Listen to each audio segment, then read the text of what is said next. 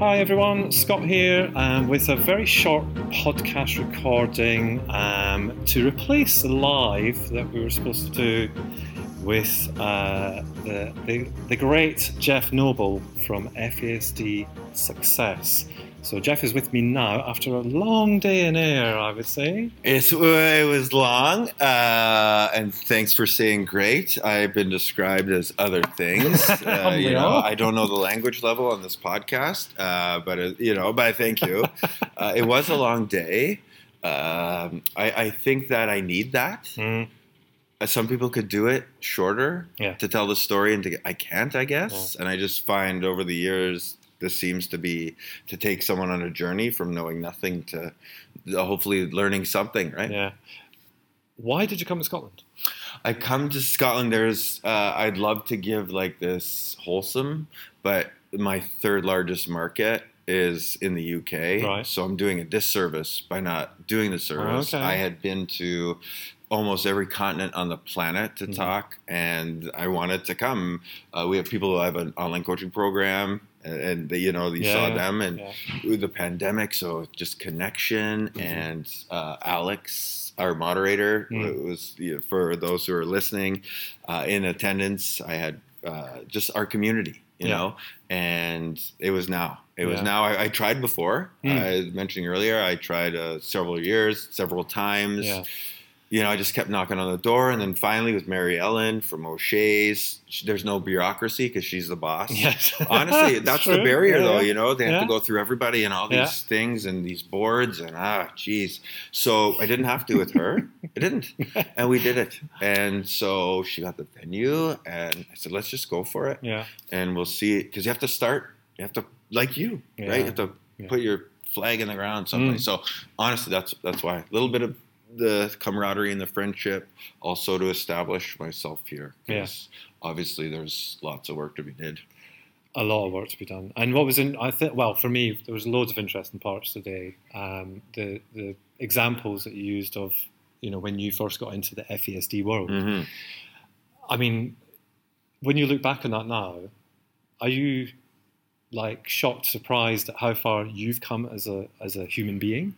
That's a great question. I know. Dude. I should do this for a living. Yeah. No, for sure. That is a really good question. And yes, when we first, I knew nothing. Even just not only business, but understanding FASD and myself. And I look at good and evil different now. I look at everything different. I look at people differently, more empathetic. Yes, it has changed me. It has changed how I parent my own little girl now, because I understand the brain. I get less, I was telling you earlier, I get less pissed off at people because I'm diagnosing people unofficially all day when they, screw around and piss me off, right? Those frustrations. Mm-hmm. I'm being levity here, but yes, to answer your question, I have to get better at stopping because I want to go so fast. We got lots going on, and I'm continually trying to get to this vision, and I'm not there yet, but it's not so grandiose. Like, I'm getting there, so I get excited and keep going, but smelling the roses and stopping is certainly something that I have to get better at, I must admit. Yeah. But I'm totally different. Aren't you? Massively. Right? I mean, and then aren't you even more so after your injury? After you sustained your own brain injury, right? Well, yeah, I mean, you saw there, I can come up with amazing questions now. Beforehand, I would just kind of turn up. Yeah. Whereas now I kind of think about things a lot differently. Their shoes. I put myself in the professional's shoes. And that's why it's a no blame, no judgment. Now, people could say that's an easy cop-out. You have to stand somewhere. But I also look at it rationally.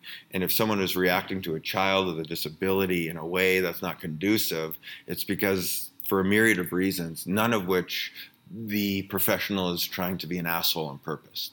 They could be jaded, from the pandemic. They're overworked, all of that stuff. So I take all that into consideration. So, question. Yeah.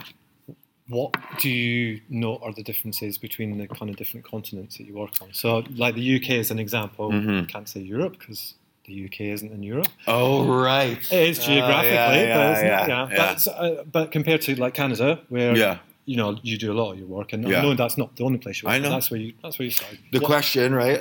What are the differences?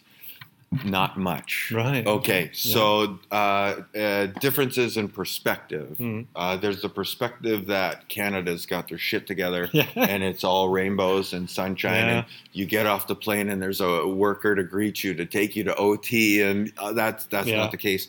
In pockets, it's awesome. Right. There's lots of silo work. I talked about that today. Yeah. People doing their own thing when we really need to get together. You still be in charge of your own thing, but really to kind of galvanize. I find that is the difference when people are doing well.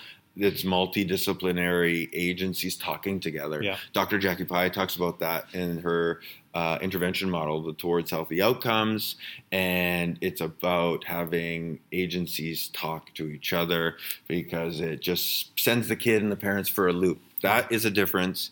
The similarities, might I add, are everywhere I go has a drinking culture. Right. Yeah. Everyone tells me that. From Australia to New Zealand to here to Canada, the U.S., everywhere there's alcohol, there's fetal alcohol. Yeah. There are parents who are absolutely doing their best and failing. There are parents that aren't doing very well but pretend that they're doing well. And so that sets off the parents who are trying, the whole social media bit.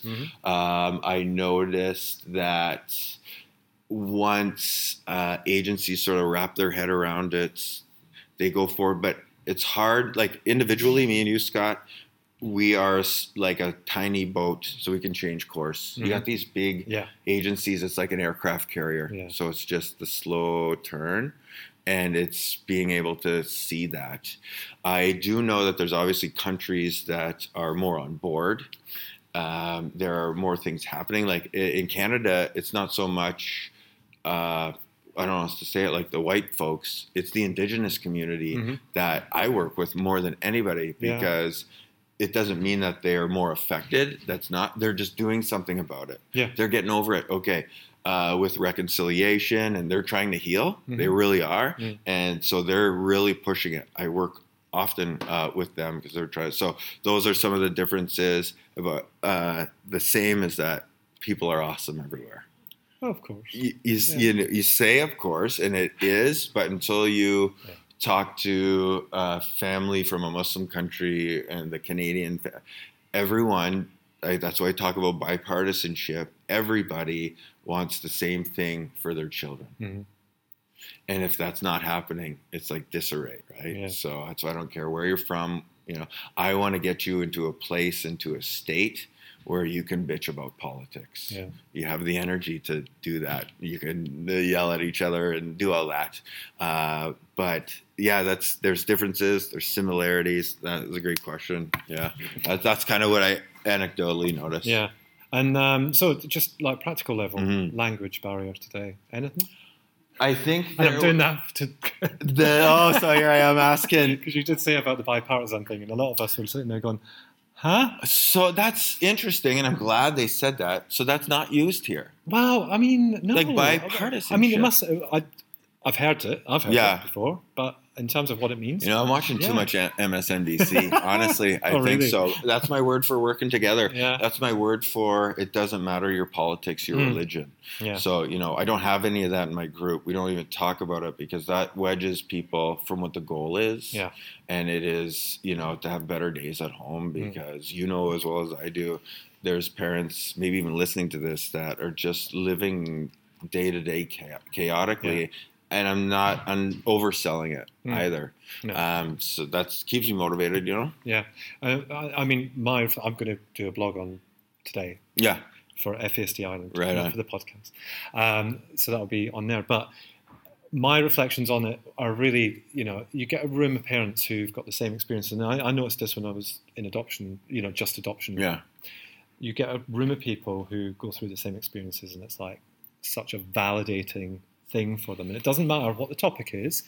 It could be anything. If it's related to what they've experienced as parents, that it validates. And that's what I got from today, because a lot of the stuff you were saying applies to two of my kids, one diagnosed, one undiagnosed. And the examples that you used the kind of reference points that you used, one of the things that did stand out was that you're not anti-alcohol, but you're pro. Yeah, planned pregnancy. Yeah.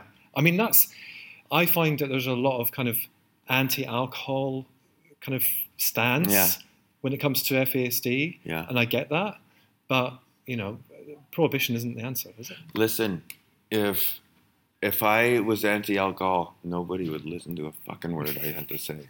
Pardon my French. You can beep it. You can edit it. I'm just being honest. Yeah. Sorry. No, you're fine. Nobody would listen. Yeah. Nobody. It's like that old lady. That's what I'd look like. That old lady that says rock music was the devil. Remember those guys? Or Satan and all this stuff. Well, the gays. Yeah. Oh, the gays. Yeah. I mean, we are. You don't touch a gay, you'll get the gay. Like, just the ridiculousness. So, but that's what I would sound like. Yeah. And nobody would listen to me. But I still believe that. Like, my buddies drink. That's fine. That's fine. But if you're thinking about having a baby, I just heard it so much from the conferences over and over, and I said, I can't be a hypocrite. No. So that's kind of how I did it. But planned pregnancy, man, because we know in Canada, 60% are unplanned, my dude, and especially since the pandemic and all. Yes. So you would like to say there's going to be less work, but there's going to be more work. And now in the United States, I'm not trying to be controversial, but if you take away abortion, how do you think these women are going to cope? Honestly. Yeah, exactly. So, and I don't want to catastrophize, but that is a rational step. Yeah. I think of that, right? So they're taking a step back there. But yes, that's how I feel about that. Yeah. Well, listen, we've gone to over 10 minutes. It's supposed to be a short one. You need to stop talking, I think. Why? You can just hear it in your voice. No, if you want to keep... No, it's fine. I could do it. Because we're going to get you back. He wants to cut me off. I swore. I said shit and F word, and now he's mad. Al Coates has got some editing to do. Al, I am so sorry because I get it. I am so sorry. But we're going to get into it. Yeah, no, why not? Okay. That's what it's about. I don't know if you ever heard, we did a swearing episode, and that was bleeped. But we did put an E on it. It's hilarious. We did put an E on it, but it was funny. It was the funniest episode I've ever done in my life. Because you could even say not swearing, but you put the beeps in. Yeah, again, sorry. No, again, I swore today. Yeah. I have to. If I have to regulate myself, I just I get into it. So just for you said something about swearing with people who have FASD. Yeah. Can you explain that? Sure, because that's a big deal. I think that's a real big deal. Okay. So those with prenatal alcohol exposure have a tendency, we hear that over and over about, our kids have just the pottiest mouth, man. They just swear. That's why I swore, because I was like, if you're offended by that, you don't work with our kids. Because that's what they do. Young, old, doesn't matter, right? We also said FAS stand for filter absence syndrome, because they also impulse. But what I did learn is that swearing comes from another part of the brain that's not where language typically comes from. It's more like base, amygdala, limbic system, that really primal brain that we were talking about. And it's a form of regulation. It's a form of expressing yourself outwardly when your innards aren't doing well. That's why I use that expression, you stub your toe. Yes. What language are you using? Yeah. You don't go, ooh. You don't go, oh, my lordy, I just hit my toe and the nerves are hitting and I am uncomfortable at this juncture. You just get the height. No. Oh, shit. F bit. This, mother. F. Oh, and then you regulate, that's what you're doing. Yeah. So they literally are doing the same thing. They're just that angry. Yeah. They're that frustrated every day. Yeah. And they have a trouble expressing themselves. So knowing that they're not choosing that language, that is straight from that deep part of their brain, and they swear often because they're that frustrated. Yeah. I think that'll resonate with a lot of people. Good. If they didn't know that already. Yeah. So you don't consequence them for that, because consequences mean that they can recall the pain when they're in that situation and I got grounded for swearing and that's naughty and I'm not going to do that. No, their impulses take over, they're going to swear. It's just a different conversation, right? And then it's to focus on self-regulation, which is a whole other podcast. Well, it's Sunday. Heard the effing coming from the lounge. Now we've got some foreign students staying with us for a week. So because you guys do that often, So our son Jacob, he was in the lounge, and he was watching sport. FF all the time. Yes, it does stand for FUCK. Yeah. So and it's interesting because 2014 to now, so that's 9 years. So I just went through to lunch. I said, Jim, can you just use less of them for me? Because actually, I don't.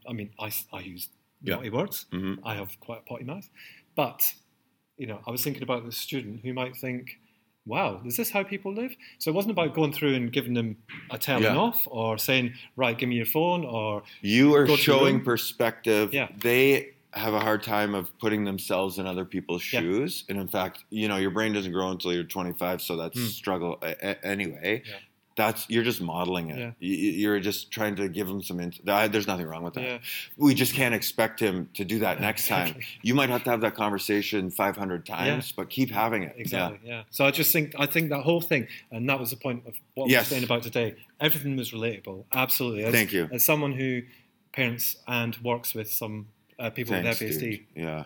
Just, and the first kind of event that I've been to that's connected with FASD, because normally it's adoption. And it was all FASD. It was. And it was awesome. Thank you for coming. Mm-hmm. Thank you for coming all that way, because I want to do more, and I firmly, that's why I was telling you what my intentions are. Yeah. We can still be friendly about it, but I think that we could do a lot of cool things together. Oh, absolutely. See what I'm saying? So we're not going to say it on the recording, because people will hold us to it. Oh, the accountability. I get that. But thank you for coming, and thank you for having me. Yeah, and thank you for doing this. And thank you for making me the least camp man in the room today. For a straight man, you're quite camp. Oh, what's that mean? That's camp. The language. Gay. Oh, wait. I'm gay? Okay, hold on. If you could see the hand movement. Okay. With my nails painted. That is true. Yeah, my toes. I only say that because I know you have a sense of humor. Yeah. That's fair. I'll tell you this. My wife didn't have a maid of honor. She had a man of honor. Yeah. And so, I don't know, my mom was like, you're not trying to sleep with me, dude. And like, you're a human being. Anyways, her gay best friend, Jason, he was a little weary at me because I was asking questions. And once he opened, I opened. I didn't know about bears and twinks and stuff, but I should, because why not? And I just know more, because the other day I was out somewhere and there was a gay couple and we were walking by and Tara was like, they're checking you out. And I said, no, I'm a bear. They're not into it. You know what I mean? Like, so, and they get it. So I guess I was, I don't know. I don't have a problem with it. I love people. Who you bang in your own time is your own time. But you should be allowed to love. Well, exactly. Yeah. Well, Jeff, thank you. And like I say, we're going to have Jeff on for a proper interview August time. Al will probably have different questions, which is great, but I'll just turn up with with my. It's always just good to hang out with you. Witty banner. So we're now going to go off and have dinner. I'm going to send this to Al. Al, good luck editing. I am so sorry, Al. Don't. He's nothing else to do. Okay, well, you got nothing else to do. Yeah, and so Al, we'll look forward to your resignation as co-host of the Adoption Repository podcast. Oh, thank you. Thank you for listening, and thank you again, Jeff, and we'll talk soon. Yeah.